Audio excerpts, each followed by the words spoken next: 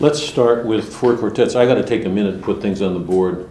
I've been too chatty here and should have done this before. Let's start with four quartets, and I'll read that, and then I'll put some things on the board, and you can start, Louis. Can you take out your little Gidding phone?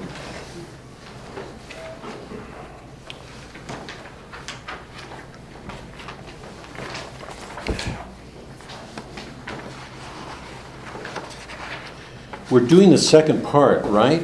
Yes. Yeah. Okay, good. I hope you guys realize how much I'm depending on you, because I'm losing it. Just losing it. All you young people laugh, but one day, one day. all you youngsters. No, we're just giggling because we're right there with you.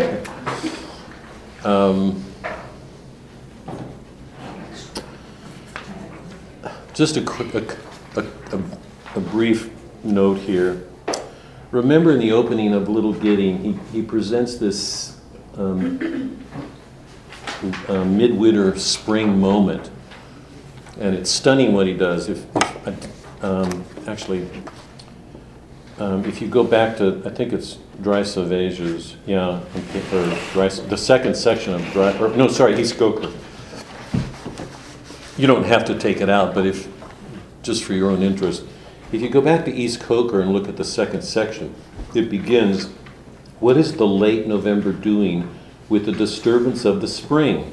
So you already get a glimpse of an intuition he had years before, that there was something in this winter moment when in the season of winter, when a spring moment asserts itself out of season. So it's like a moment in time, out of time. And how do you explain it? Where did it come from? It's out of season, it doesn't belong there. And he sees in that, once again, an image of this still point, that somehow these things enter our lives. They're very often imperceptible, intangible, it's hard to see, but it's the sort of thing that the poets do see. I mean, Eliot's been showing them to us over and over and over again. In Little Gidding, he takes that moment and it's as if he sees more fully what's present in it. I don't want to go through it again, but remember he said, midwinter season, its own season, sempiternal, though sodden toward sundown. It's an exact, precise description of what it is. Suspended in time between pole and tropic, when the short day is brightest with frost and fire, the brief sun flames the ice on pond and ditches. In windless cold, it is the heart's heat reflecting in a watery mirror, a glare that is blindness in the early afternoon. It's winter, it's cold, but he shows the juxtaposition of the cold and hot, the fire, the glare on the ice, how much it blinds. So in this moment, he's bringing opposites together. But at the center of this is this notion that spring somehow has revealed itself in winter. Where did it come from? How do we explain it? And he goes on to say that it's his own season. It's real. And then here, he does something that he didn't do in East Coker. He relates it to the motions of the soul. So it's an image in springtime of a motion that's exactly like that, by analogy, in the human soul. That this fire, these opposites, assert themselves in the soul. So it's this moment of a Pentecostal fire when the Holy Spirit enters. And I'm assuming it's true for most of us that we have these moments, they're almost imperceptible. It's not like a car hits us, and yet we know something's happened. It's the Holy Spirit rarely violates us. He always solicits. It's gentle. I mean, he wasn't gentle with Paul on the road to Emmaus, but that's rare. I mean, sometimes he has to knock us over. But for the most part, he solicits. It's a gentle motion. And we're not aware of it until we look back, and then we go, holy cow. And then we begin to put things together, and we realize something more was going on that we didn't see, because he's so imperceptible. It's so hard to see him. Stirs the dumb spirit, no wind, but Pentecostal fire in the dark time of the year. So he presents us with this winter season and a moment in which spring presents itself all around the season. It's like something breaking into winter. And he relates that to something happening in the soul in exactly the same way. And remember, he talks about a king visiting. Remember, Little Gidding is the house of Nicholas Farrar and his family. We talked about this, I think, that Little Gidding was this domestic home in which they had a chapel, and the family gathered there for prayer all day long and the Eucharist. And Charles I came there when he was fighting the Puritans for refuge. And the house was eventually destroyed. So once again, in the house itself, we've got an image of something there and not there. Something existing in memory, but not there. And he talks about if you came by night like a broken king, if you came by day. And then he ends, because he's talking about this way to something. And remember, we've talked about this. If you carry the Eucharist in you, it's no longer adequate to explain our actions in terms of getting from here to there. Because if the Eucharist is in us, there has to be some sense that we don't always know where we are. We live in some strange state. So saying from here to there is inadequate to really explain what's going on. That's why Eliot is always dealing with these apophatic moments, these things that we can't quite know. He says, if you came this way, taking any route, starting from anywhere, at any time or any season, it would always be the same. You would have to put off sense and notion. You are not here to verify. This is what most of us do, isn't it, during our daily lives? Argue, confirm, assert, make ourselves. We don't want people to ignore us. We push ourselves forward, having our way, clarifying something. If we're professionals, we're going to do it with an air of authority. If you're not here to verify, instruct yourself, or inform curiosity, or carry a report, those things make up most of our life. You are not here to verify, instruct yourself, or inform curiosity, or carry a report. God, how many? That pretty much covers their life. You are here to kneel where prayer has been valid, and prayer is more than an order of words, the conscious occupation of the praying mind. We all know that very often we pray not the way we should. It's too easy to just pray a certain thing without having gone to our depths. The conscious occupation of the praying mind, or the sound of the voice praying, and what the dead had no speech for when living, they can tell you being dead. The communication of the dead is tongued with fire. There's that image of fire again. Beyond the language of the living. If we would only communicate with the dead. Christ is there, but all of the dead, the saints, everybody. Remember, Odysseus had to go to the land of the dead. It's not until we go to the dead that we will learn about final things, and it's only with that knowledge of final things that we really understand what we don't see very well here. Here, the intersection of the timeless moment is England and nowhere, never and always. There it is again. Where are we? Never. Is England and nowhere? Never and always. That's that in-between timeless moment. How many of us are prepared to shut up and be there? I'm saying that really seriously. How many of us can shut our mouths and know we're in the presence of a mystery? Somehow be one with it. Okay, that's the first part. The second part, what we're going to read now, has two sections. It's a series of stanzas that are written in couplets. You know that couplets are rhyming pairs of lines, right? Couplets. In the first section, every one of the couplets takes one of the four major elements: fire, air, earth, and water. You all know those, right? You guys ever watch the Avatar? Are you guys aware of that cartoon series? We put it on for our kids. It starts with, it's an avatar who learns to master fire, air, earth, and water, but he has to learn to work with other people. I love it. The kids are already learning about fire, air, earth, and water. And he takes the four elements and shows that they all come to nothing, from dust to dust. So it's a very, very dark opening. And remember, behind this is Little Gidding, which was this domestic chapel community. very small, very intimate. And it's gone. It was a house that is now turned to dust. So it's there and not there. And everything about it, a wainscot, a mouse. I mean, Eliot's so good about bringing very ordinary things together in a very polished line, like a mouse or a tree. But all these things come to nothing. The second section is a description of Eliot, who actually did this, who was I can't remember what you call it.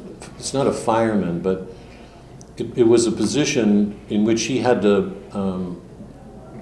walk the streets of London, I guess after or during a bombing, to watch out for people, to help.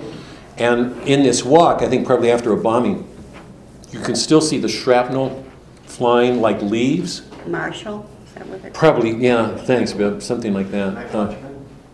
Well, closer probably to a Marshall, but yeah, but shrapnel flying like leaves. And to the images, I just want to hold on. I'm not going to say more. I'm going to say this and then read it, and we're going to go on to Lewis.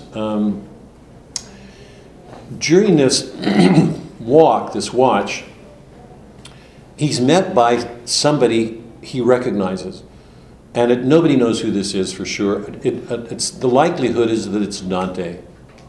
And it may be a compound figure, because he calls it that, made up of Dante and Ezra Pound, who was a contemporary poet with Eliot. And the reason that I'm saying that is because both Pound and Eliot worked together. Pound helped Eliot write some of his poetry. He was a severe critic. Both modernists.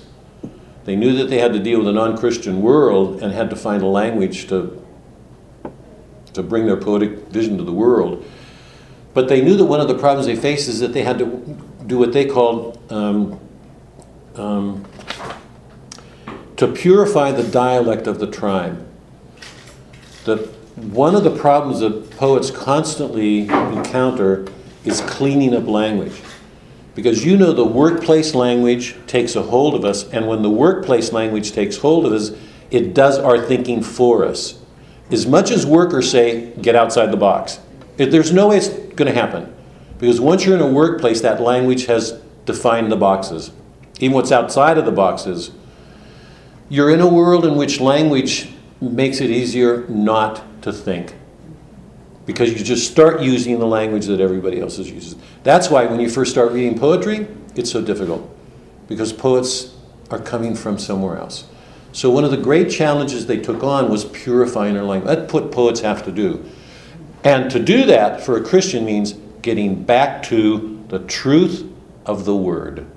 To find that point of intersection, to find a language peculiar to that period in time, 19th century, 20th century, that will always be the task of the poet. To find a way of getting to the word that's appropriate for that particular period, 17th century, 18th century, right? You all following? So to purify the language of the tribe was a serious business. They had to find a language that would speak in our own tongue, but to say things most people couldn't say, partly because they didn't have the language. One of the problems that they inherited is that they inherited the sentimental, particularly in the church. If you look at the artwork in the church in the 19th century, it's already dying. It's sentimental, it's unreal. That's it. By the way, just on a personal note, one of the things that I realized when I left Greek Orthodoxy and converted wasn't a conscious part of the decision, but I saw it afterwards. If you look at the Eastern Orthodox world, its art is always back in the Middle Ages. It's iconic art. It's in geometric abstractions because to the Eastern mind, you want to leave this world to go to that world. An icon is a source of meditation. You're supposed to meditate as a way of getting beyond. Western art has always been humanist, naturalistic. After Giotto, the painter. You've got to locate us in the natural world, but do it in a way that suggests something beyond. The Eastern Orthodox priest is behind the iconostasis now. In the Western Catholic world, the altar comes center and the priest faces us. It's a way of trying to bring Christ to us so that our naturalistic world relates to him and the world beyond. Is that clear? So the great problem for Western art is how do we keep art from being sentimental? Because it's too easy to get caught in sentimental images that, 19th century, 17th. Where are the artists in our church today? The musicians, the artists, the liturgical artists. I mean, I hope you see that's an ongoing problem. One of the things that I realized when I left Orthodoxy was, in a sense, it's almost like the Holy Spirit stops in medieval art. In Western art, we're aware that he's moving forward, that he's always recreating. Where are the artists today? T.S. Eliot, that supernatural love poem that I've read to you guys, that I always break up in. I read that? Did I read that last week? Yeah. I can't. You know what I'm.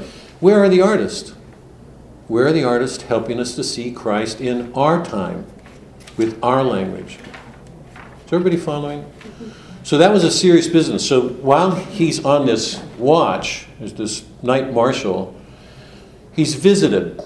I think it's Dante, because remember, the important moment for Dante, those of you who did this with me, is that moment when Virgil approaches him and the two go on together. Virgil's his guide. So Eliot's met by this person and they go on, and in the same context of the first section of this, the first part of this second section, this guy gives him this wisdom that he should take, and all of it, again, is dark.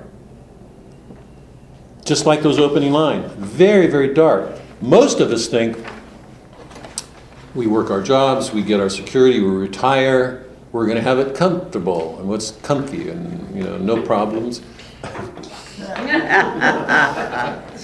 Worse, we do it because we think we deserve it. I've worked all these years and, Eliot's going to take all of that away. I hope it's clear why. I mean, we should know it here. And he's going to leave us with a really dark view. And all of this is occurring during this night raid. So what Eliot's showing is that very often it's in the midst of you've heard me say this it's in the midst of a crisis, when we have to face the things that we do not want to do, that there's the possibility for grace. That it's almost as if it has to take a violence to shake us up enough to look at those things we don't want to look at. And I would say it's even harder for Christians, because so often we get comfortable because we know so much. That pride gets in the way everywhere. So in both of these sections, in section 2, we are taken into something like the dark night of the soul. In the midst of this bombing, there is this revelation, and the truth that it shows is fairly dark. Okay? Let me just leave it with that. I'm just going to read it and then we'll start. C.S. Lewis. Section 2. Remember ash from dust to dust, and the basic elements all going to nothing. Section 2. Ash on an old man's sleeve is all the ash the burnt roses leave. Dust in the air suspended marks the place where a story ended. Beautiful, because all stories come to an end. They go to dust, like the Farrar's house, Little Gidding, Because I think he has that house in the background of this. Dust in the air suspended marks the place where a story ended. Dust in breathe was a house, the wall, the wainscot, and the mouse. The death of hope and despair is the death of air. There are flood and drought over the eyes and in the mouth, dead water and dead sand contending for the upper hand. The parched eviscerate soil gapes at the vanity of toil, laughs without mirth. This is the death of earth. Water and fire succeed the town, the pasture and the weed. Water and fire deride the sacrifice that we denied. Water and fire shall rot the marred foundations we forgot of sanctuary and choir. This is the death of water and fire. It's almost as it has that little getting home hidden by the sacrifice that we denied. It's there. The marred foundations we forgot of sanctuary and choir. This is the death of water and fire. All things come to the end. In the uncertain, and notice too, and this is one of the reasons that it seems to me there's a compelling reason for thinking the person who visits him is Dante, because if you'll notice, the lines unfold as tercets, 3-line patterns. They don't rhyme. In Dante's Divine Comedy, the tercet rhymes. It'll be A, B, C, B, C. It'll be a forward-moving rhyme. These lines don't rhyme, but they're tercets. If you look at it, they're put in sets of 3. He wouldn't have done that casually or accidentally. Poets don't do those things casually. It's just another reason for thinking that the person who visits him is Dante. In the uncertain hour before the morning, near the unending of interminable night, at the recurrent end of the unending. God, can you hear all that? Again and again, and they never stop. Near the ending of the interminable night, at the recurrent end of the unending, after the dark dove with the flickering tongue. Now, that's an image of the German fighters, the bombers, and it's an image of the Holy Spirit. They're collapsed. It's a way of reminding what I said just a few minutes ago, that there can be a grace in these violent moments, because sometimes they're needed to shake us up. Without them, we get too comfortable. After the dark dove with the flickering tongue had passed below the horizon of his homing, while the dead leaves still rattled on like tin over the asphalt where no other sound was, between 3 districts whence the smoke arose, I met one walking, loitering and hurried, as if blown toward me like the metal leaves before the urban dawn and wind unresisting. And as I fixed upon the down-turned face, that pointed scrutiny with which we challenged the first met stranger in the waning dusk, I caught the sudden look of some dead master whom I had known, forgotten, half recalled, both one and many. He's not going to forget Dante, for sure, because Dante was the central influence in life. But when you're in unusual circumstances, when you're in a bombing raid, how likely is it that the first thing that would be on your mind is one of the most formidable influences in your life? Whom I had known, forgotten, half recalled, both one and many. In the brown-baked features, the eyes of a familiar compound ghost, both intimate and unidentifiable. So I assumed a double part and cried, and heard another's voice cry, "What, are you here?" Although we were not, I was still the same, knowing myself, yet being someone other. Because remember, we're all compound. I hope that's true, yeah? Whoever we are represents a community of influences. We carry, however much we are individual people, a self, Bev, Demi, Lois, whoever we are, we couldn't be who we are without communities of people behind us. So I assumed a double part and cried, and heard another's voice cry, "What, are you here?" Although we were not, I was still the same, knowing myself, yet being someone other. And he a face still forming, yet the words sufficed to compel the recognition they preceded, and so compliant to the common wind, too strange to each other for misunderstanding, in concord at this intersection time of meeting nowhere. God, here it is. Of meeting nowhere, no before and after. We trod the pavement in a dead patrol. I said, "The wonder that I feel is easy, yet ease is cause of wonder, therefore speak. I may not comprehend, may not remember, and I'm not eager to rehearse my thought and theory which you have forgotten. These things have served their purpose, let them be. So with your own, and pray they be forgiven by others, as I pray you to forgive, both bad and good." If that isn't this morning's reading in both wisdom and even though Christ is saying, "You don't know who I am,"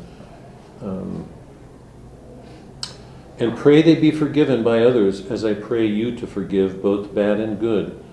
Last season's fruit is eaten, and the full-fed beast shall lick the empty pail. For last year's words belong to last year's language, and next year's words await another voice.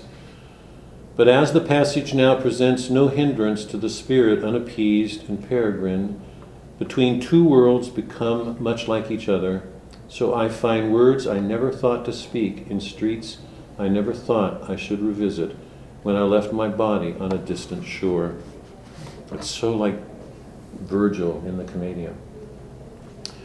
Since our concern was speech, and speech impelled us to purify the dialect of the tribe and urge the mind to aftersight and foresight, let me disclose the gifts reserved for age to set a crown upon your lifetime's effort. And here's the irony. We reach this point in life where we think, all that I deserve, all that I've done, cozy life, comfy life, right? I deserve it. I want my retirement, my boat, and who knows. So here, the gifts reserved for age, a crown upon your lifetimes. So here's the crown he's offering. First, the cold friction of expiring sense without enchantment, offering no promise but bitter tastelessness of shadow fruit, as body and soul begin to fall asunder. How's that for a crown and comfort? Second, the conscious impotence of rage at human folly and the laceration of laughter at what ceases to amuse. As we grow older, we become more and more aware of how ugly the world is. I mean, how disordered. We can rage at it forever. What good is it going to do? The impotence of that rage. And last, the rending pain of reenactment of all that you have done and been. This is the line that Suzanne had mentioned it once before. I don't know if you remember that. I don't remember what we were talking about, but she was talking about the guilt that we come to as we get older because we look back on our lives and feel ashamed of the things that we thought were done with such good motives, only to realize later that they weren't as good as we thought they were. It's a perfect. It's a perfect gloss on Till We Have Faces. Yep. Yeah, I was thinking that too, reading too. I mean, that I keep just seeing Eliot. You know, they were contemporaries. I mean, just seeing how much these men, as Christians, were opening up this darkness in our world, and echoing each other in very, very different ways. But the shame of motives late revealed and the awareness of things ill done and done to others harm, which once you took for exercise of virtue. That is Oriole when she comes to that moment at the end when she says to herself, or the god, I am Oriole. Ungit. Or Ungit, I'm sorry, I am Ungit. And she has to look back and then begin to see more. That's her task too. You remember when she has to begin to sort out her motives? When she does that, she begins to see how ugly she is. And it's really clear, and I'm getting it, it's really clear, she cannot go forward without doing that.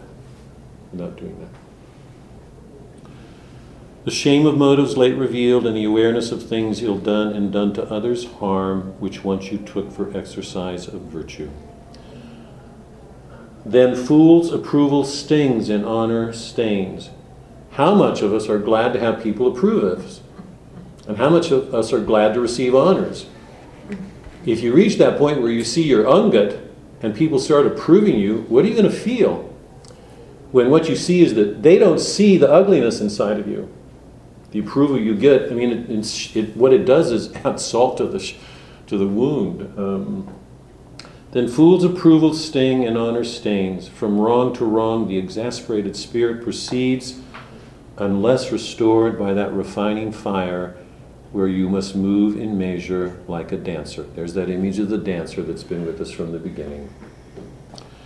The day was breaking in the disfigured street. He left me with a kind of valediction and faded on the blowing of the horn.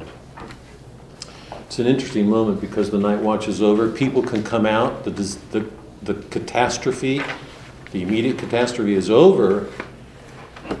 It's hard to read these lines without feeling he's just come out of it. Will he bring out of this darkness the wisdom that he should?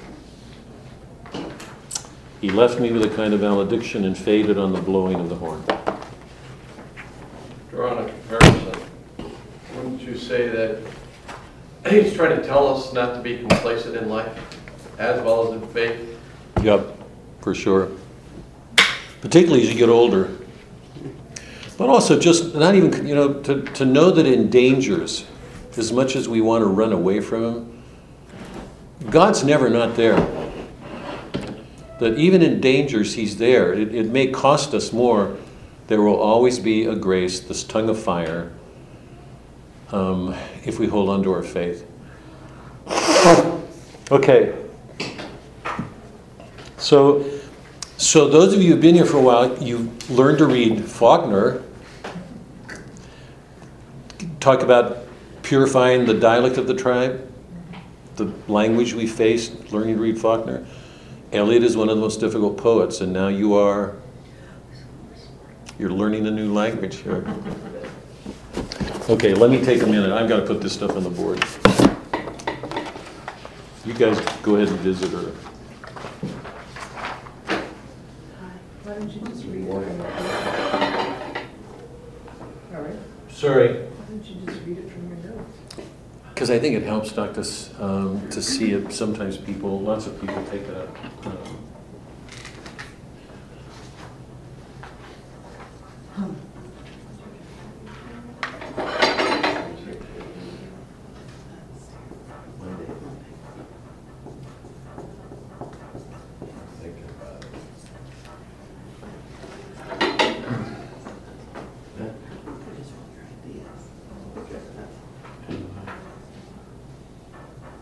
Oops. I'll give them plenty.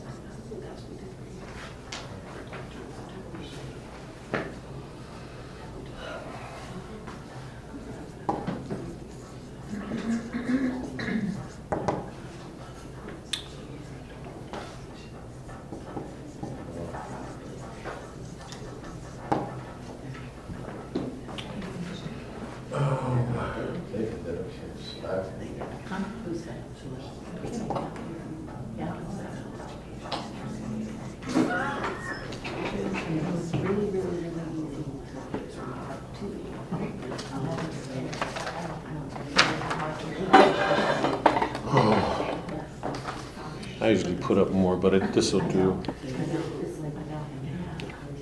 Can we get back together here?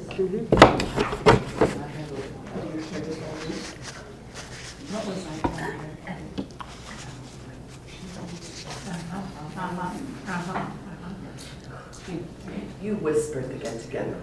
No. In their defense. No, I'm not going to let them off the hook. Are you kidding? Are you kidding? I just hope we're all going to be left No, off the hook no. from my, Let me put this right. Anytime the two of you are ready. Oh,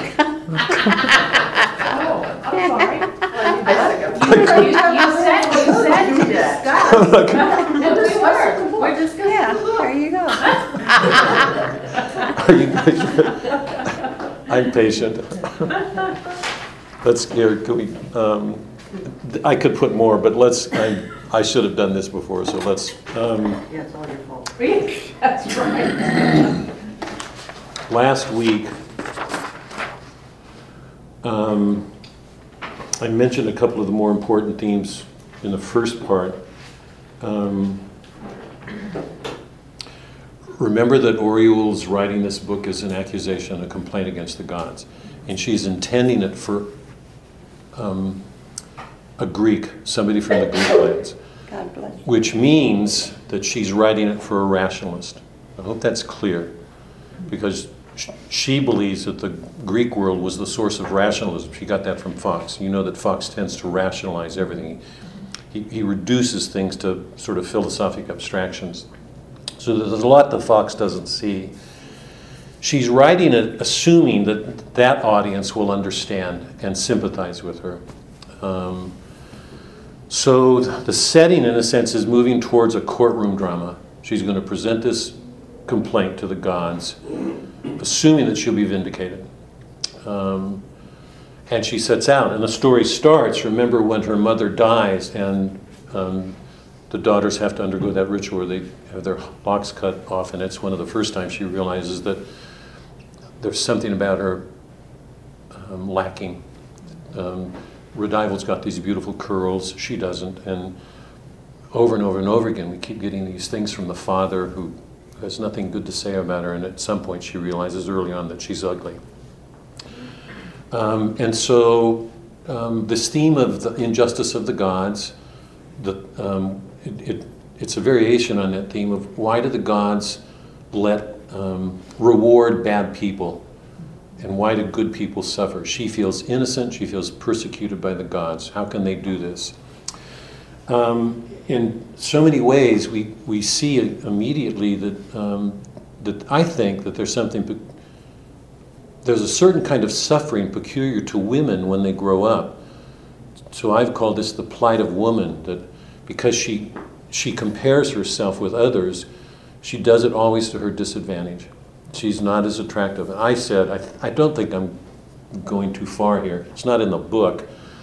But I would say that a beautiful woman would have her own problems because she would grow up wondering whether people loved her for her beauty or who she really was. So Oreo's plight, I think it's important to see it in the context of beauty. It's one of the great themes of the story. She's sensitive to wounds. She lives in a male world. The king is her father. He's a brutal man. And the tyranny that he displays in so many of his actions has the support of the gods, because the royal house apparently comes from the gods. And I've mentioned that we see that in the 16th, 17th century in the theory of the divine rights of kings. It was in Henry VIII when he broke from the church. The kings in that time believed they had God's sanction behind their power. That's biblical. If you go back to that point in the Old Testament when the Jews say they want to be like other nations and they ask for a king, God gives them a king. So the kings could have easily made an argument that their power is partly vested in the gods. They have the support of them. So whatever hardships she faces are amplified by the fact that the gods are behind it. Another reason for not trusting them. The theme of the city. Remember, the city and Ungit are set off by a river. And when Oreo goes to Psyche's palace, she's separated from the side the palace is on by a stream. Water is very often an image of a liminal experience, a defining, liminal, a threshold experience. Two worlds are separated. The royal house tends to want to be self-sufficient. We've talked about this from the beginning. The city comes into existence when Cain is set into exile. That's an old theme. The first city was founded by Enoch, Cain's son. So the city represents man's effort. The city represents man's effort to be self-sufficient, to live without God, almost as if he's a God. It's one of the paradoxes of the city. That's the nature of city. It's an important theme. I really believe we can miss it. But remember, the city's off from the palace is off from Ungit's place. Later in the story, when Oreo begins to experience these revelations and has to look into herself, she has all these visions. And in one of them, her father comes to her, and the father takes a pickaxe and a spade and begins to dig through the floor of the pillar room. After they get through that level, they get to another. It's earth. In one sense, they're going beneath the city to look at all those things that the city hides and that Oriole has been helped to hide. So just remember the importance of the city. I mean, it's an image of man attempting to be self-sufficient. So the city's always paradoxical. It shows the very greatest things of man. It shows his worst failures. And the house of Ungit is meant to offer them, but the difference is the house of Ungit demands sacrifices.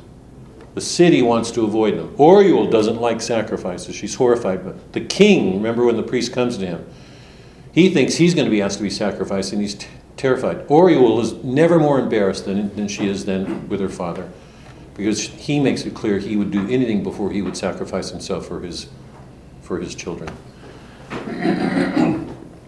The theme of sacrifice is implicit. It's present in the first part of the book. It becomes explicit when Psyche is actually taken and has to be sacrificed.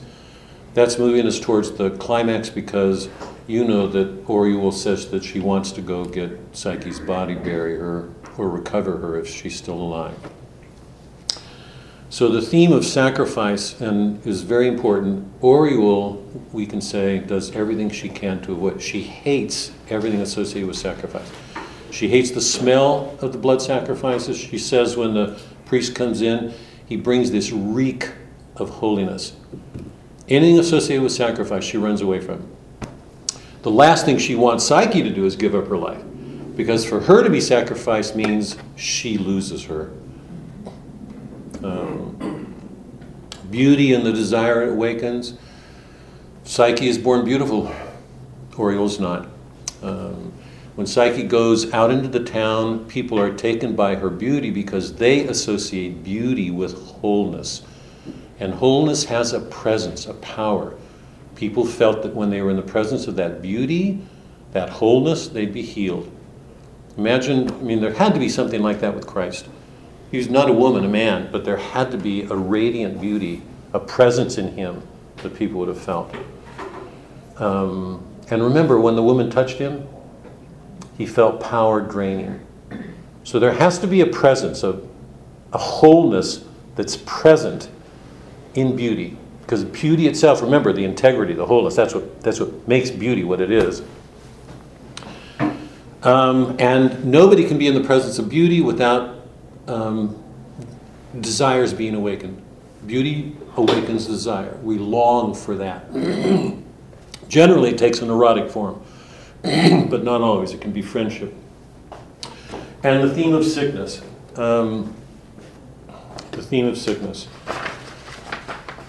In the opening chapters, sickness is always associated with an ordeal that somebody's undergoing. Fox, Oriole when she loses Psyche, and Psyche, remember, when she goes out and she takes on the sickness, she's undergoing a change. She's being looked at as a goddess, first as the source of healing, and then the accursed. She becomes the accursed. So these were the themes we touched on last week.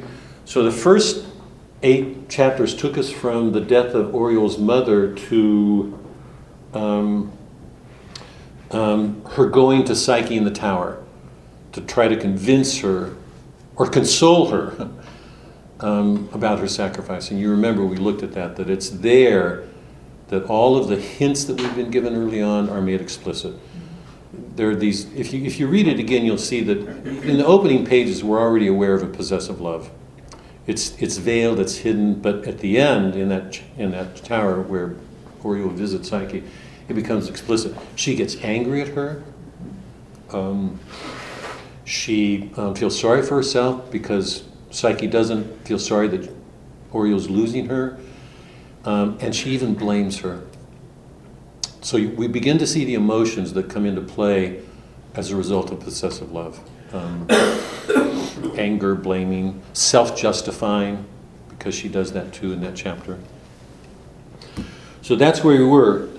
In the next 8 chapters, where we are today, we go from Oriole's vision of Psyche's palace, remember, to her return and her father falling and getting injured and being at a point of death, where she takes on the authority as queen, and she meets Trunia. She hears this voice in the garden who says something like sweetheart or hold it or something, and then we know that he's seeking refuge because he's fleeing from his brother.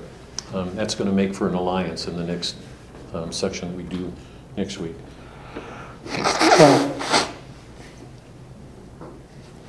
So what's at the heart of this book? Possessive love. What the book is about, essentially, is possessive love. What Lewis is showing us is what happens to our souls when our love of earthly things becomes greater than our love of God. When we turn that love on earthly things, it makes us possessive. We want those things inordinately, more than we should, and it makes us bad. We feel sorry for ourselves when we lose them. We get angry at people when they threaten us. We blame others, and we constantly justify ourselves. Yeah, that's what Oryu's doing. From that point on, everything she does, even when she's shown the mountain, she's not going to admit it, because to admit it means there's something wrong with her. And she can't bring herself to admit that yet. So the major theme of the book is possessive love, the way it blinds us, and the way it encourages us to take on a mask, to present ourselves as being somebody we're not. Because you know that when she comes home from the palace, she puts on that mask, and she will wear that mask most of her life. Remember last week, I gave you the image of the charioteer, didn't I? With Plato's two horses? Huh? No. I didn't? Oh, really? No. God, it's getting bad. Worse and worse. God. Okay, hold on. I think most of you know this from our work already.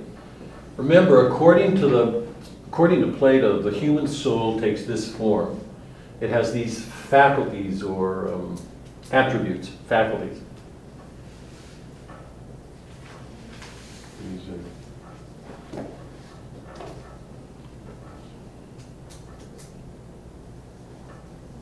I think I did give it to you. I think you guys just forgot. Just wasn't the last week, that's all. I don't care if I am not numbered. You guys are just losing your memories. That's the problem here. God. Pray for my wife, will you all, please? We do. Good. Oh, God. Okay. Plato and Aristotle were realists. I mean, they were so good. This is Plato's presentation of the human soul. There's a faculty of reason, but there are these faculties of appetites. And he could see this very clearly in this scene. He gives this example. A man is on a desert and he's thirsting. He's dying from lack of water. And he sees a pool. And next to the pool, there's a sign that says poison. All right? One part of him is going to want to drink.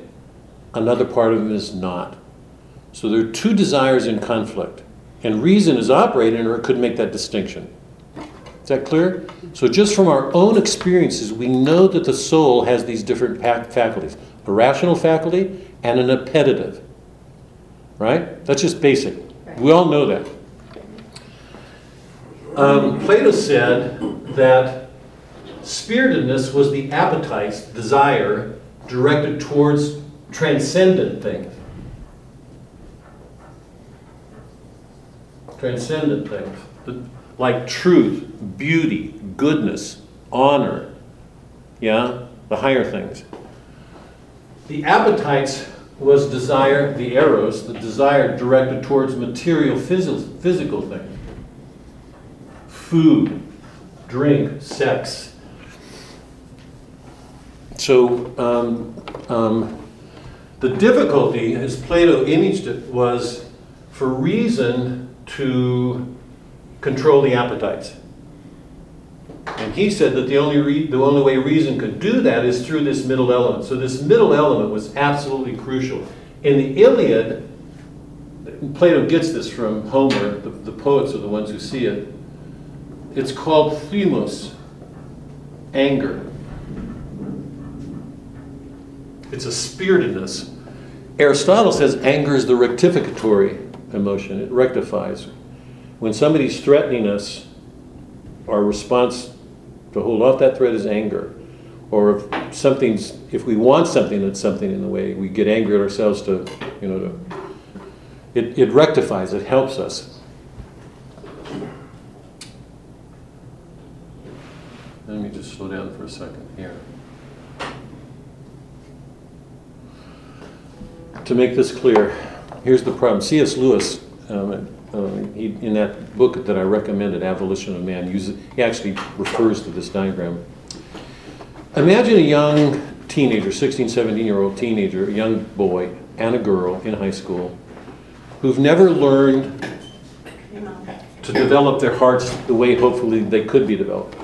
The two of them are together and they're watching a movie that's got an erotic side to it. Is reason in that instance going to be strong enough to have that couple hold off from doing what they're very likely to do? Have I used this example before? No. You all see the problem, right?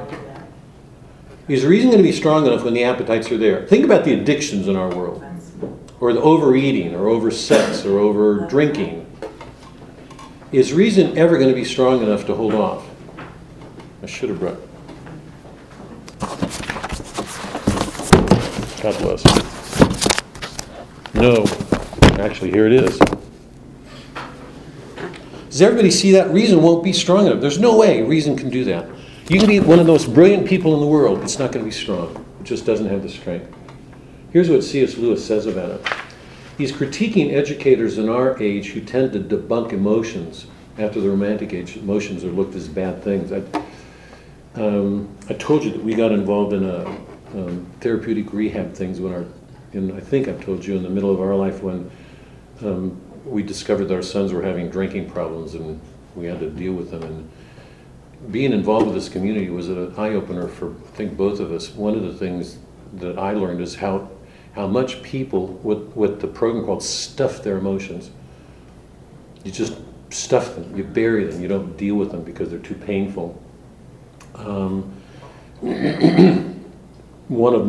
This is my critique of the modern world, one of the best things I think we could do is help kids, ourselves, learn to have healthy emotions. Remember that I said the great task facing us as Catholics is, how do we order our loves? There's a lot behind it, sorry. No. Catholic or Protestants believe we're depraved. The difference between a Catholic and a Protestant, the Protestant believes that the effects of the fall were complete. We exist in a depravity. Our body, our emotions, everything's depraved by nature, by essence. A Catholic doesn't believe that. A Catholic believes we're wounded. In essence, we're still good, but there's this wound. We call it concupiscence. I certainly know. We know from that concupiscence that it can be overpowering, that we're too weak to put it off. Our whole existence should be being helped to overcome that. So one of the problems we face is how to order our loves, to make them ordinate, lawful. Okay? So a Protestant believes things in nature are inherently evil. There's no way to judge their emotions. A Catholic knows that things are inherently good, an apple, a dog, whatever, a flower. But we've got to learn to make our loves ordinate, to love things as we should. Loving something more than we should is idolatrous. Loving things not enough is sloth. That's Dante. That's Aquinas. That's our church. The struggle that we face is making our loves ordinate. How do we do that? Well, I'll tell you, the answer to that is obvious. Read good poetry. Sorry. Here's Lewis. He's responding to educators who are debunking emotions, who want to develop the rational mind, because that's one of the characteristics of the modern. We live in our heads. Intellectually, we live in our heads. That's been true for 300 years. He says, in battle, it's not syllogism that will keep the reluctant nerves and muscles to their post in the third hour of the bombardment. The crudest sentiments of these teachers about a flag or a country or a regiment will be of more use, because they're debunking this. They're saying to love nature, to love your country, to be patriotic, that these are all sentimental emotions and they should be debunked. You laugh at them. As the king governs, here's Plato. We were told about it a long time ago by Plato. As the king governs by his executive, so reason in man must rule the mere appetites by means of the spirited element. Here it is, yeah? Reason rules this by this. Yes? Take out the spirited element, we're in trouble. The head rules the belly through the chest. I'm going to say the heart, the seat of the affections. as Alenus tells us, of magnanimity, of emotions organized by trained habit into stable sentiments. Those of you who listened to Father John Roberts' talks a couple of years ago remember how the importance that he gave this thing called magnanimity, the large-hearted man. Because it's there where you have noble emotions. You can get angry where you should, but you will be magnanimous and forgiving. You have a large heart. How in our what can we do in our world to help our children have large hearts? The chest, magnanimity, sentiment, these are the indispensable liaison officers between cerebral man and visceral man. It may even be said that it's by this middle element that man is man, for by his intellect he's mere spirit, by his appetites mere animal. We either turn to angelic creatures or animal. And the interesting thing is, if you notice, if you think about this in literature, in our own human experience, people who tend to be overly intellectual very often become bestial. People become bestial justified. They use their reasons to do it. Those two things are like mirror reverse images of each other. It's by the middle element that we're most fully man. The operation of this textbook that he's talking about, its kind is to produce what may be called men without chests. Think about how much our modern world has reduced teaching to pedagogy, to methods.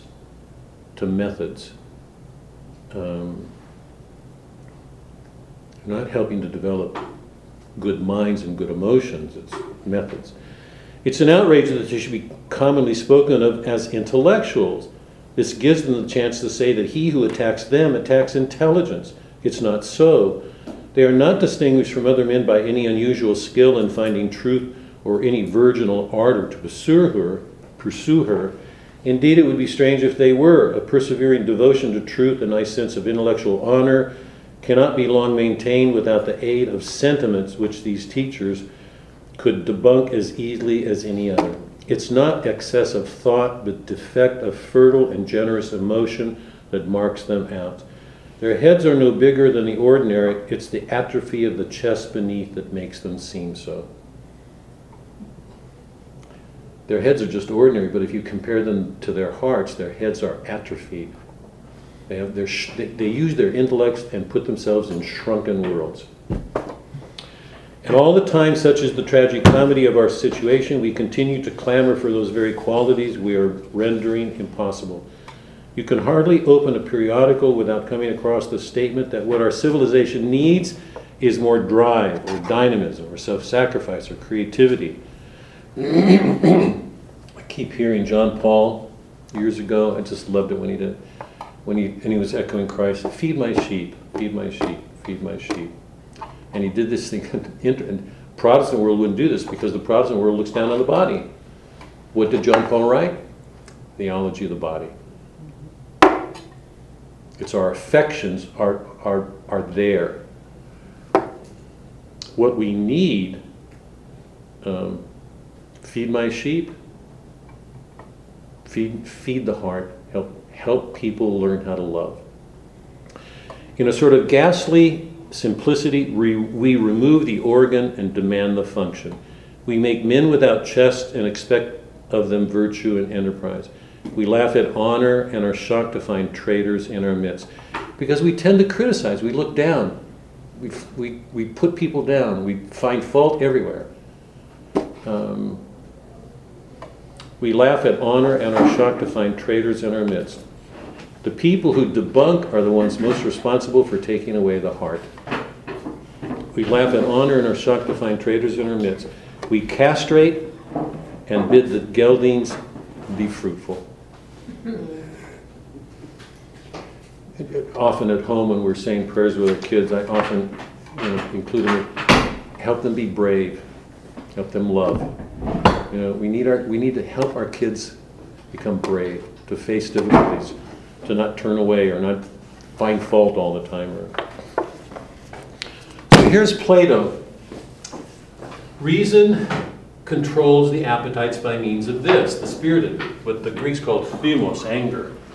Here's the charioteer, reason, yeah?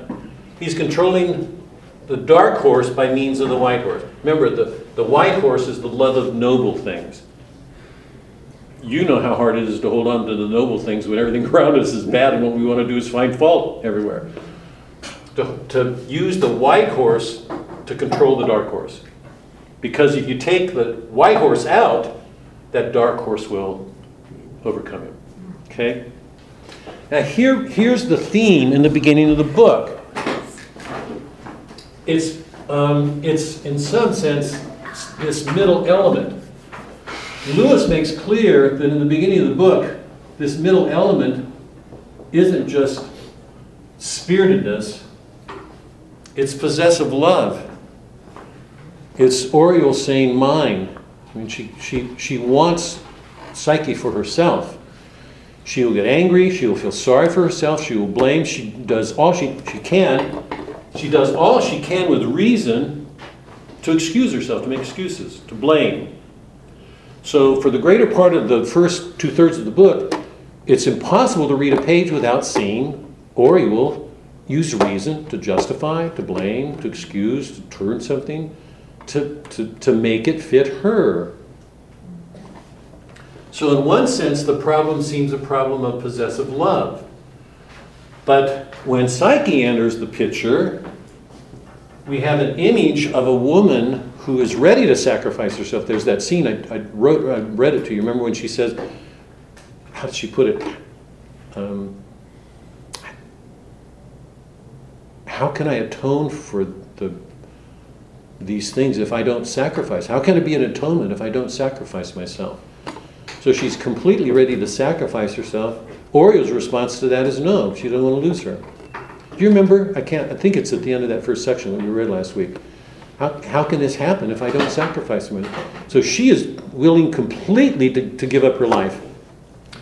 So what we have now is, this is Plato, and this is clearly a dominant image for C.S. Lewis. He's used it all of his life.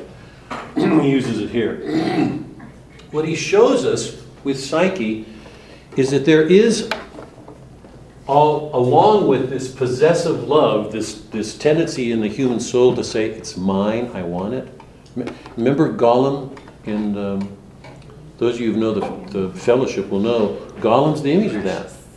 I can't watch that trilogy without saying, they're mine. I mean, that however ugly it is, that grotesque figure is an image of something in each one of our souls. The possessive love. It's mine. Because with it, I have the power to do whatever I want to do. Yeah? And you know everybody in that book comes under its influence. The great struggle of everybody is they want that ring, because with that ring, they have the power to do whatever they want. So that's an image of something in the soul of all of us. Along with this spiritedness and this possessive love is what Lewis calls the anima naturalite Christiana. The anima naturalite Christiana. He got this from Tertullian, one of the ancient fathers. The natural human soul. It's an image of Christ. The naturally Christian soul. If we're all made in the image of God, and we're all made in the image of God, there is at the center of this soul this Christ-like power. The anima, the soul, naturality, natural, Christian. Yes?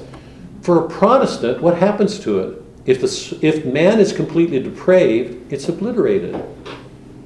It's taken away. It shouldn't be, and I don't think for a high Anglican or the high Catholic, the English Anglican Catholic Church would still have some sense of that. So what Lewis does is deepen Plato's picture of the soul.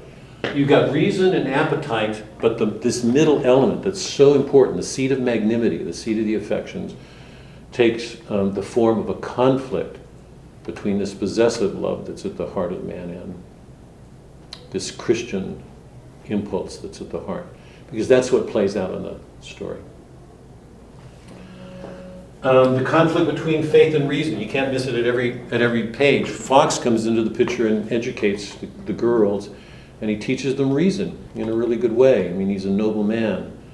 But we know that on almost in every page, we see Oriole using reason to to make excuses, to justify she doesn't see. I want to just take a second with this, and then I want to look at the passages dealing with the palace. One of the major themes, is there been a work that we've done in which I haven't pointed this out as a major theme? I've been saying we don't read well. We think we read well all the time. We're educated, we're older. In every book that we've read, people misread all the time. They look at other people, misunderstand them. They don't see the significance of things right in front of them. The poem that I love so much, the Supernatural Love. How many people would see a little girl pricking herself as an instance of somebody participating in the crucifixion? We don't see very well. Great poetry helps us to see more deeply. In the concrete, we'd have to go to Mass. If our eyes were open, we'd find God everywhere. We'd be seeing Him at work. So we don't read very well. Poets, certainly the ones we've been reading, are helping us to see things we don't see very well and to see God working in the world where ordinarily we don't see Him. We're going to go to this in a minute, because you remember that when Oriole goes to Psyche's palace, she sees water and berries. There it is. I mean, think about it. I mean, it's true. And when she goes home and tells Fox, what does Fox say? It's renegades or somebody who stole her. It's men. It can't be anything other than men, because he will not. Fox is an interesting character. He loves poetry, but he can't admit it because it goes to emotions. He cannot let himself, he cannot open his heart. When she goes there, she sees material things. She does not see the things beyond. And when she goes home, in some sense she lies. She doesn't tell Fox fully what she sees. There's a skeptical side to her. So this whole theme of reading, of seeing well, is major here. She does not see things as they are. Because it's going to involve a sacrifice for her, she does everything she can to deny it. So that's what she takes. A couple of interesting byproducts of this. Remember when she meets with Bardia and she's going to go on this trip to go to the tree where the sacrifice took place.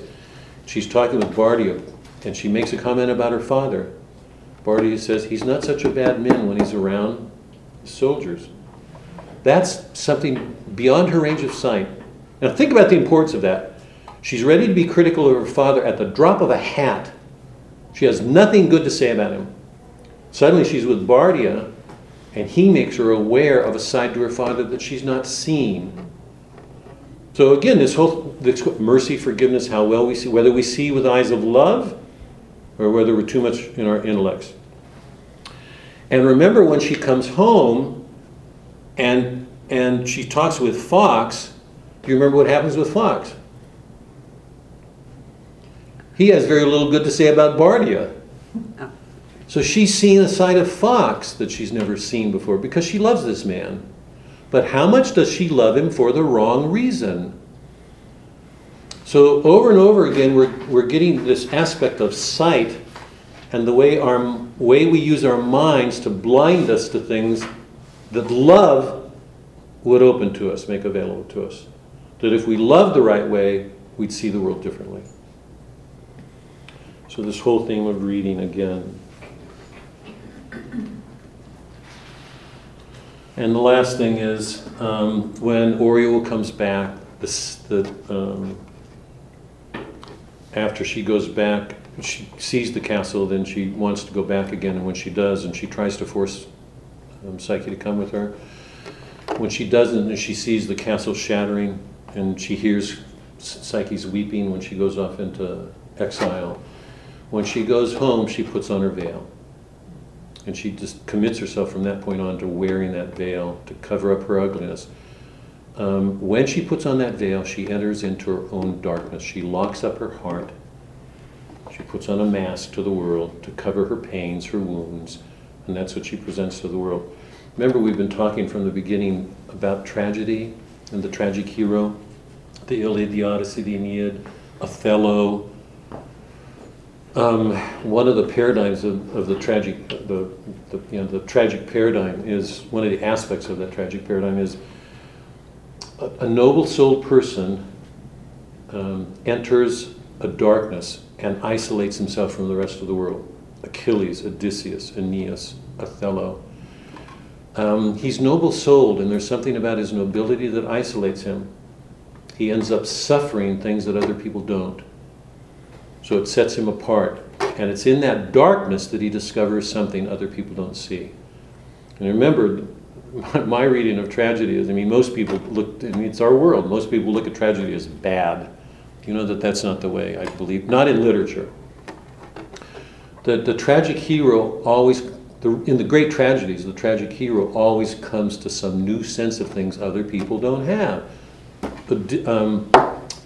Oedipus tears out his eyes. The last scene we have of Oedipus in Oedipus Rex is gouged eyes, blood pouring out, because he sees things that nobody, and not even Tiresias, the prophet, he sees things nobody else can. My argument is he's the most extraordinary, beautiful creature in that play. Spiritually, he can see things others can't. He's got this grotesque, to the world, he's grotesque. If you look at him spiritually, he's a beautiful thing. He's seen depths that nobody has. He begins his exile. If you read the trilogy ends in Oedipus at Colonus, with Oedipus being assumed by the gods. He goes to the holy place by Athens, and the gods take him in. It's like a prefiguration of sainthood. It's extraordinary, just extraordinary. The tragic heroes always reach a moment of a peripeteia, a turn, what the church calls an metanoia, a turn, and an anagnorisis, a recognition, a seeing.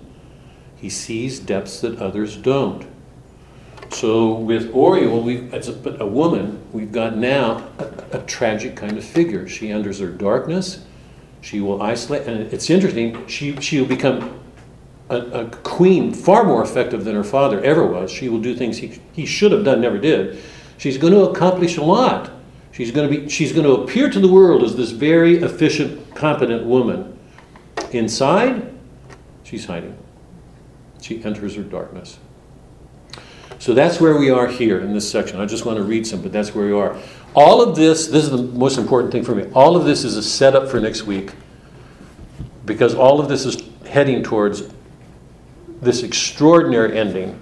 What happens is too complicated. I'm not sure that we can cover it in a week in one class. What happens is truly amazing. I think it's one of the most amazing endings of stories in our time. At this depth. He takes us to that depth, and he does things that we haven't seen really since Dante in some ways. So, let me stop, and I want to turn to the reading. But any questions or comments before we look at some of the passages?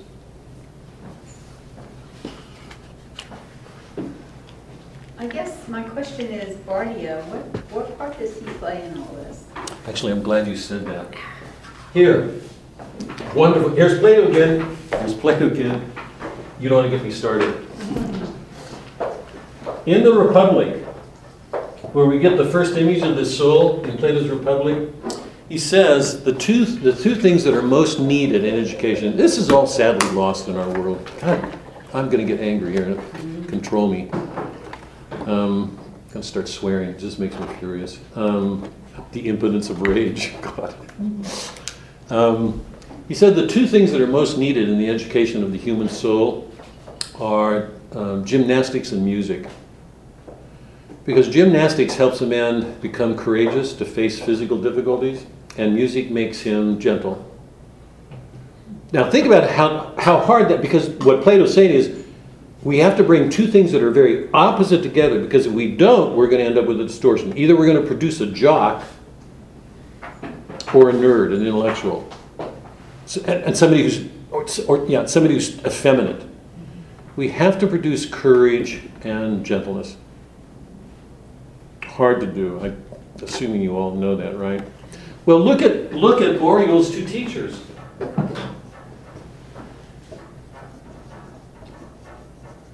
Now you answer your own question.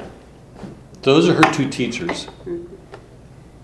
Well, Bardia seems to teach her how to fight, and the fox tries to teach her how to think. Mm-hmm. There's Plato. Yeah? The fox teaches her how to know, to learn. Bardia teaches her courage. Remember her first response when he says, I'll teach you how to sword fight, what was it?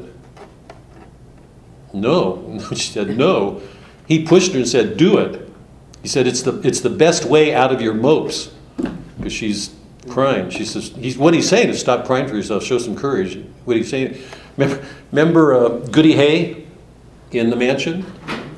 When Christ came to him? Get up. Oh, yeah. Remember. Out of the water. I mean, what do you do when you're in the, except it's somebody who's in the wells of self-pity, stand up. You know? Barty is teaching her courage, and he teaches her how to fight, and you know that he makes her a good fighter because she kills the older son, and keeps him from being king, which would have presented a real problem to Gloam. So I'm so glad you asked that because I meant to cover it. Just my mind is. She's got these two teachers, and in some ways, what we see is two things that are ordinarily kept apart are coming together in her. She's learning both. But all of this is taking place while she's entered her darkness. Okay? So glad you asked. Truly am. Any other?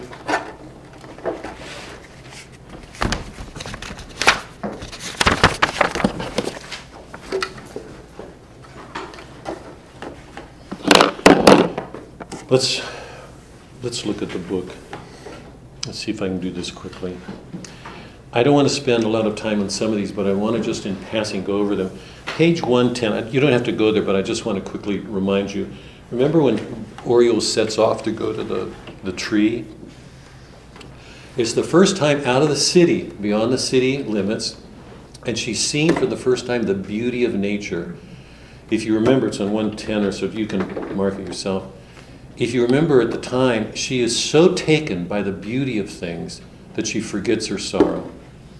Now, what is Lewis saying? Stop with it. What is he saying? If we would let go of our possessive loves, God, this is just amazing. In a Protestant modern world in which nature, because you know, the modern world says there's no nature to things. Men and women have no nature. There's no sexual nature to a man or a woman. We don't have a nature. There's no nature to human beings. That's the modern. If you take away nature, we lose a point of reference. We lose a way of measuring our emotions, what's right or wrong, or what's ordinate or not. When she goes out into nature, she sees this beautiful nature. She says, for a moment, I forgot my sorrow. It's really interesting. What would have happened if she had let go of her possessive love? She would have known a joy. But she can't let herself have it because she's so committed by this sexual love that she will not let herself know a joy even when it's offered her. So this whole question of ordering our emotions, can we order them if we don't give up these loves? If we don't let go of them? She's welcomed into Psyche's palace, you remember, and she's offered berries and water. Later we learn that it was actually honey cakes and fruit and wine.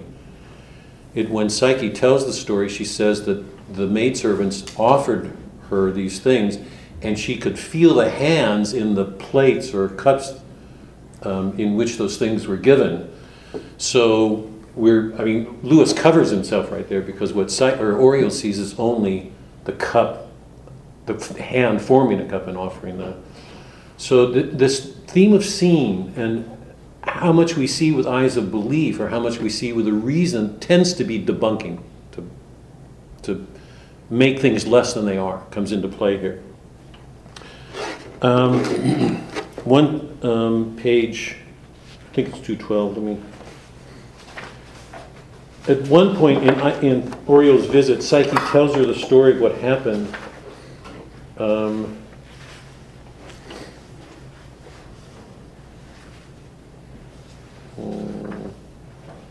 Somebody help me. Can you? Where? 130. Oops.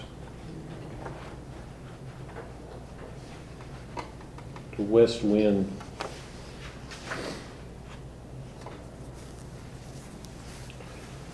I think it's in 131, but I'm not. What are you looking for, Bob?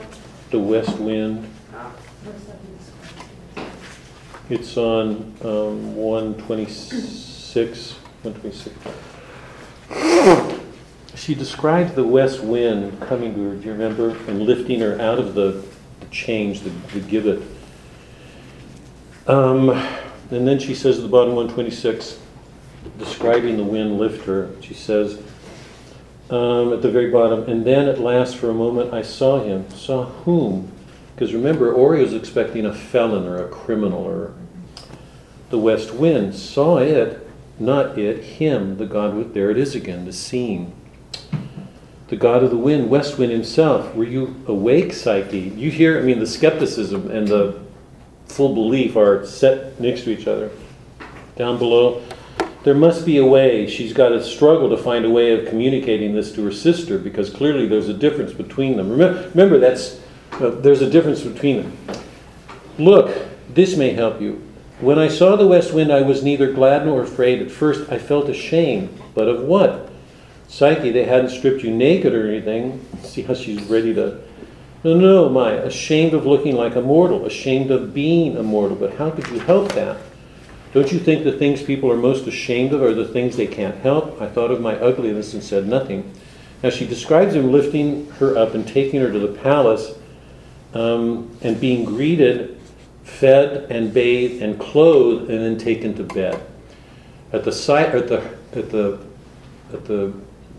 that word, Oriol gets anger again. There's something about the he as a sister, that notion that her sister would be given up to a man, that there's something sexual here, is, I think, somewhat implied in most of this. On page 131, and then came the banquet and the music, and then they had me to bed, and night came, and then he, the bridegroom, the God himself. Don't look at me like that, sister. I'm your own true Psyche still. Nothing will change that. Psyche said, I can't bear this any longer. You've told me so many wonders. If this is all true, I've been wrong all my life. Everything has to be begun over again. I'm sure all of us have had these experiences. I've had it a number of times in my life where you try to speak to something, the truth of something. I remember doing a proposal for a school where I was teaching and did a proposal because I thought there were some pretty serious things that needed to be addressed. And I looked back on it and had some sense of it then, that what I was meeting wasn't what we call an old boys club. That there was a mindset in the people, and that anything that challenged that would have made them feel wrong. It's like the Jews with Christ. It's like there's this mindset. You can't admit it because if you admit this, you have to say, I've been wrong all my life. I don't think this is an uncommon experience. That's what I wrote down when you were talking about how she's expecting a bad guy, and that's the Messiah. You know, they're expecting one thing, but they're getting another thing, and it's not what they pictured. But I mean, for me, the point is, you can't admit it because to admit it means you're wrong. The pride of it, so that it blinds you. You just will not allow that thing because to see that means you're wrong. And the pride involved in that, it can be massive, So I've been wrong all my life. Everything has to be begun over again. Psyche, is it true? You're not playing a game. You know that she tries to force her to go. They get angry with each other, and for the first moment, they actually begin to look at each other as enemies because they're aware that the difference between them is so fundamental. When they fight, Psyche tells her she has to go because it's approaching lateness. She has to meet her Lord. And she promises to come back. Oreo goes home and she tells... she returns to Bardia, and then that night... let's see, I've got to find that. 152...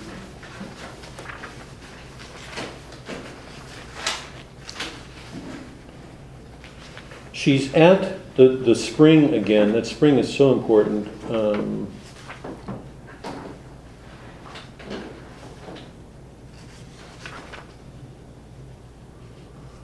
on page 149, sorry. She gets up, she and Barty have to sleep together to keep warm. She gets up a little while later and goes to get a dream.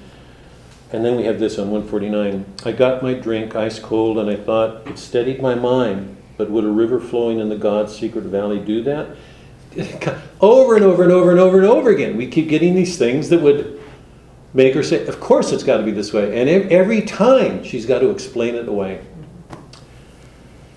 But would a river flowing in the God's secret valley do that, clear her mind, or the clean contrary? This is another of the things to be guessed. For when I lifted my head and looked once more into the midst across the river, I saw that which brought my heart into my throat. There stood the palace, gray, as all things were gray in that hour and place, but solid and motionless. Wall within wall, pillar and arch and architrave, acres of it, a labyrinth in beauty. As she had said, it was like no house ever seen in our land. Pinnacles and buttresses leaped up. No memories of mine you would think could help me to imagine them. Unbelievably tall and splendor, pointed and prickly as if some were shooting out in Freud would make of all the phallic, it would sort of make these, he would turn this into nothing but animal, sex. Pointed and prickly as if some stone were shooting out into the branch and flower. No light showed from any window. But by the way, Freud knew the animal unconscious. He did not know the spiritual unconscious. That was beyond his grasp. And what we're looking at here is of that nature. It was a house asleep, and somewhere within it asleep also someone or something, how holy or horrible or beautiful or strange, with Psyche in its arms. And I, what I had done and said, what would it do to me for my blasphemies? And at this point, she's at a truth. And you know what happens. Immediately she will explain it away. She will go back. She'll have his talk with Barty. And Barty will partly explain it away because he doesn't question holy things. And here's one of the differences. To go back to your question. Barty is a common man. He's not a reflective man. So he doesn't reflect on things. He doesn't want to do anything to question it because it would be impious. He's a pious man. He represents the ordinary man in his pieties. Fox is a reflective man. He will reflect. I want to just go to 194. Because we've only got a couple of minutes. I want to stop here. You know that she goes back and they argue. She uses her reason constantly to make clear that Psyche doesn't see things well. And then she takes out the dagger and stabs herself and threatens to do greater harm if Psyche doesn't at least test the god. So she asks her to take the light in, and then that moment is a moment of perfect estrangement between sisters, because at that moment Psyche says, "You will have your world now, if this is your choice." So the two sisters are separated. Oriel goes back and waits to see the light. She sees that Psyche lights the light, and then a moment later when she sees it in the bedroom, she hears this noise.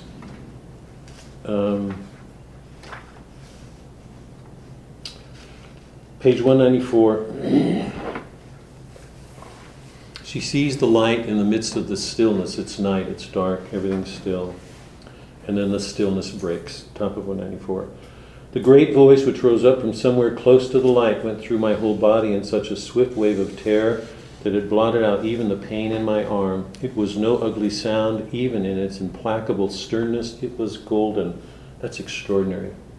There's a couple of lines in here that are, to me, they're pieces of poetry that are among the most beautiful lines that I know of in literature. This is getting close to it. Even in its implacable sternness, it was golden. My terror was the salute that mortal flesh gives to immortal things. And barely after the strong soaring of its incomprehensible speech, came the sound of weeping. Go down.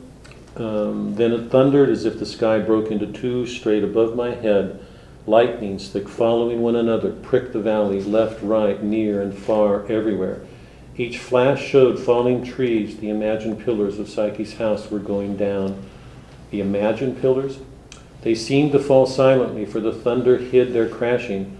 But there was another noise it could not hide. Somewhere away on my left, the walls of the mountain itself were breaking. I saw, or thought I saw, fragments of rock hurled about, the striking on other rocks and rising into the air, again like a child's ball that bounces.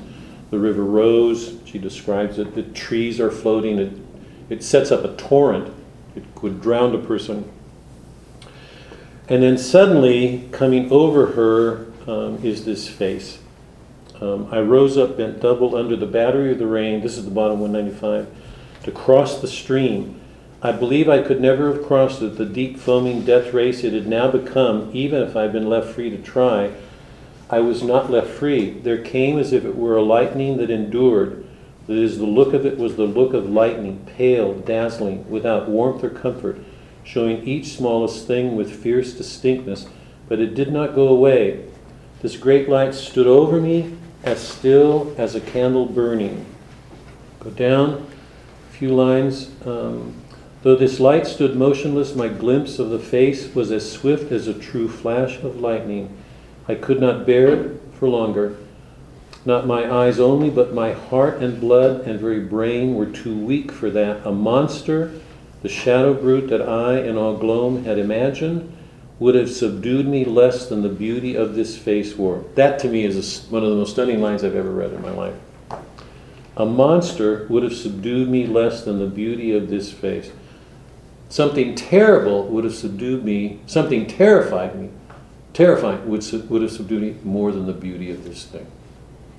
That's what the Greek world and the depth of our Catholic faith calls the numinous, the dread of God, the wonder that He's so far beyond us. What an extraordinary line. To think of something whose beauty was so great that it would leave us with a sense of dread or terror. A monster, the shadow brute that I in all gloom had imagined, would have subdued me less than the beauty this face wore. And I think anger, what men call anger, would have been more supportable than the passionless and measureless rejection with which it looked upon me.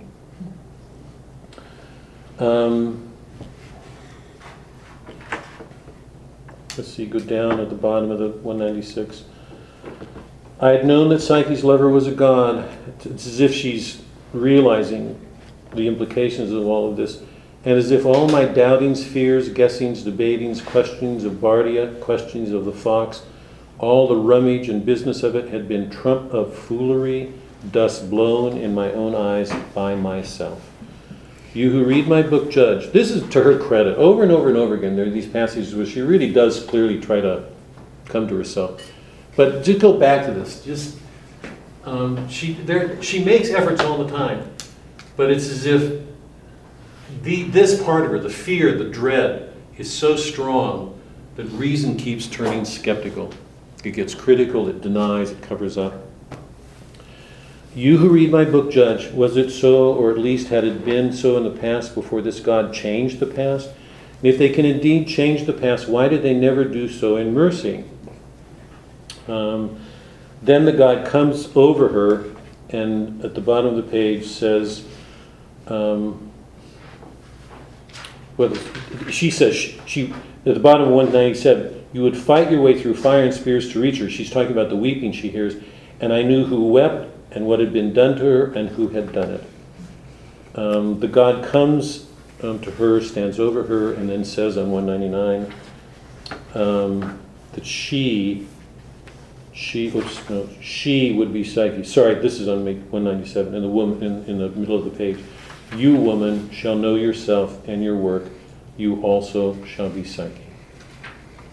And then it goes off, and she hears the weeping, and she knows who'd done it. One last thing before we finish.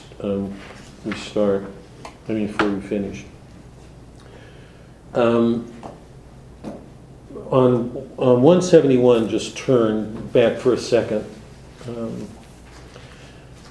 This is one of those moments where Oriole is questioning herself, going back and forth, and then she says at the top of 171, I took back every word I had said against them. I promised anything they might ask of me, if only they would send me a sign. She will do all this on condition. On condition. if only they will send me a sign. Now stop for a minute. I want to look at that and then at the passages we just did. What does it mean to ask for a sign? Because we hear this all the time. Remember the disciples asked it of Christ? Remember after the multiplication of the fishes, when they go away? You don't truly believe. And they wanted a sign, yeah. You want justification? You have doubt. Sorry? Doubt. Sorry. Doubt. Doubt. Doubt. But flesh that out, Dunn. I'm not sure what you're saying. Sorry. Well, you don't, you're unsure, so you want some kind of a sign that Right. tells you what to do. Proof. Right. Huh? You want proof. Yeah. And it's true. What's wrong with that? Christ gets irritated. A little bit sharp with him, I think. And the Jews, remember in the Old Testament, are constantly wanting sign. And Christ at one point says, the sign is the sign of Jonah, and he gives that explanation. But what does it mean, show me a sign? If only they would show me a sign. My mind is more important than anything else. Yeah. What they want God to do is bring divine things down to the level of their We reason. want proof. Yeah. To answer their doubt. Logical proof. They want divine things to be accommodated to reason. Show me a sign, so I will know, so I'll believe. So they're really, it's an expression of a lack of trust, a lack of faith, a lack of sight. And the irony of it is what they're doing is demeaning, without seeing it, demeaning divine things. That is, they want to bring the divine world down to their level, to the level of reason, when what's being asked is that they go up to it, that there is some divine order awaiting them if they would get past their heads. I think also that we as human beings want to be justified to each other. And so if there's a sign, then we have justification for our belief. So that she believes me. Yeah. Because I can say, Yeah, here's my cup. yeah. But then there's Psyche, who believed without seeing Exactly. his face. She did. You know, Thomas, do you believe because Yes. you saw the He's Lord? got his Right? hand, You know, yeah. blessed Yes. are those who see, Yeah. don't have not seen, Right. believe. Yeah. I think there's two types of truth. There's the intuitive truth and then there's the logical truth. The truth that you gather by reason and logic. And then the intuitive truth is that which you accept as true without the proof. And I think that's what you need in the case of God, that you need this intuitive truth. Yeah, I'm not quite sure So to you do can't that. prove God.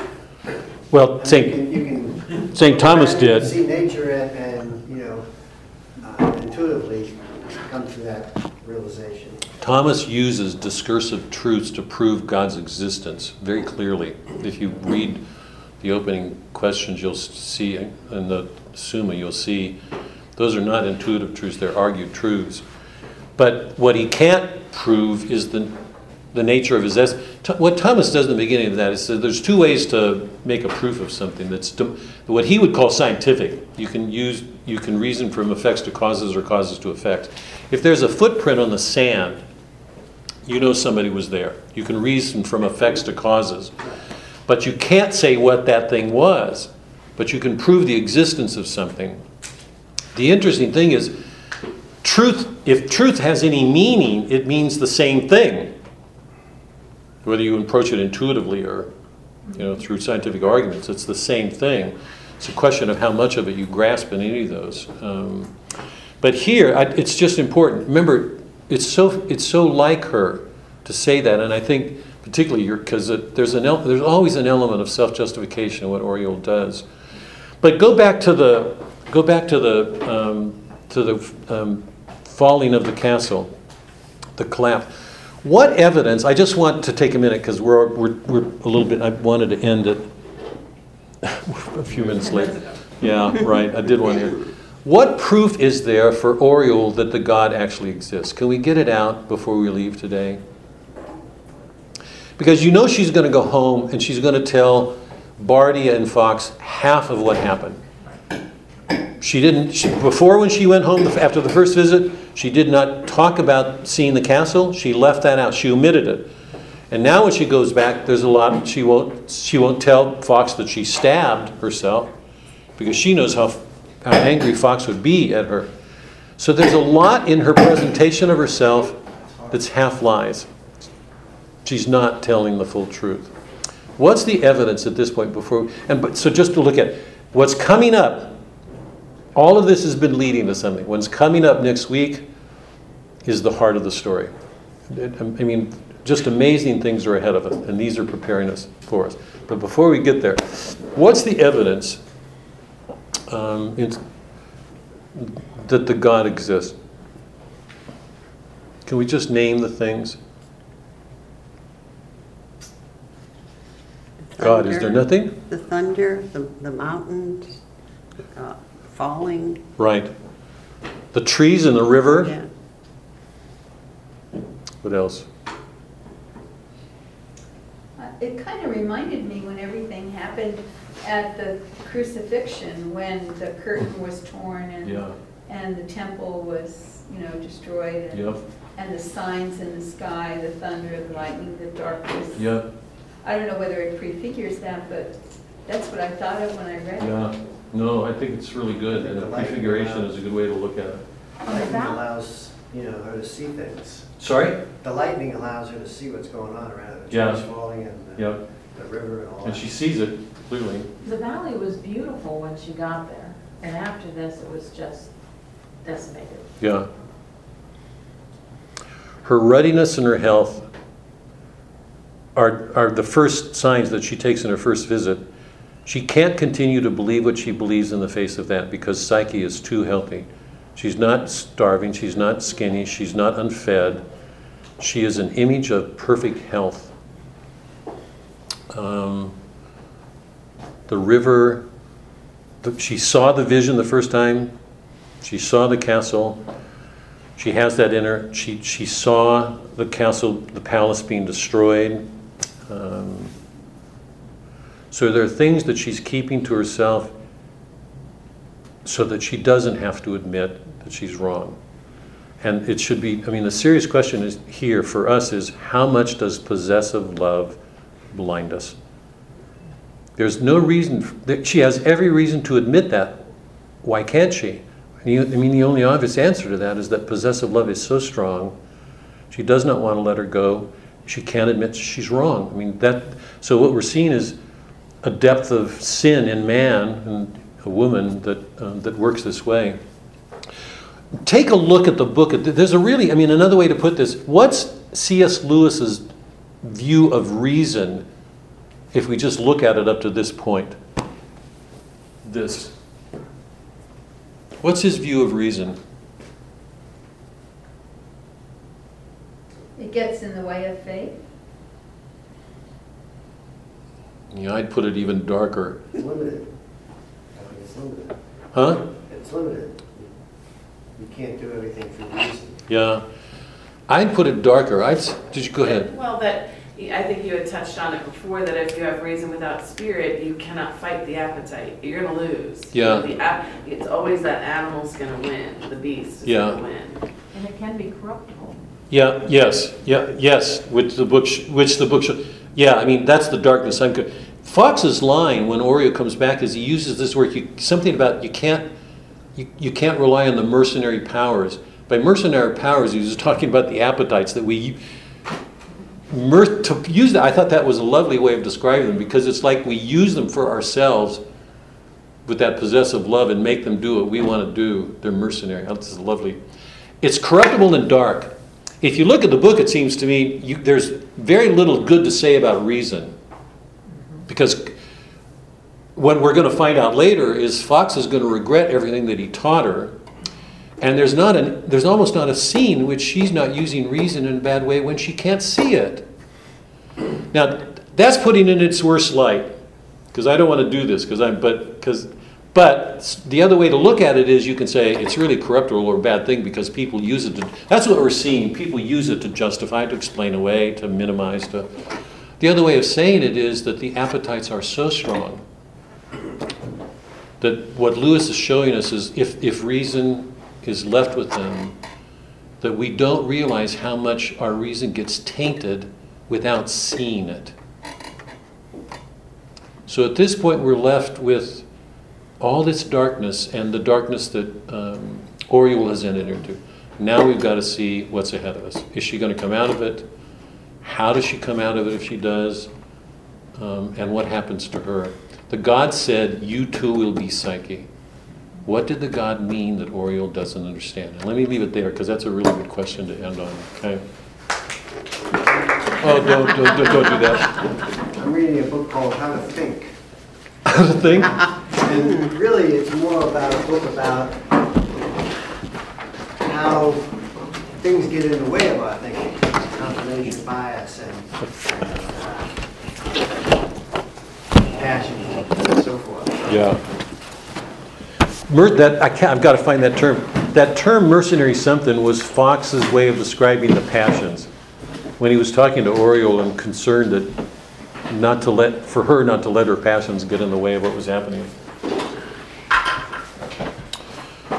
Okay, we've got the best part ahead of us. Okay. You guys have a good week. You as well. Watch out for the Orioles inside of us.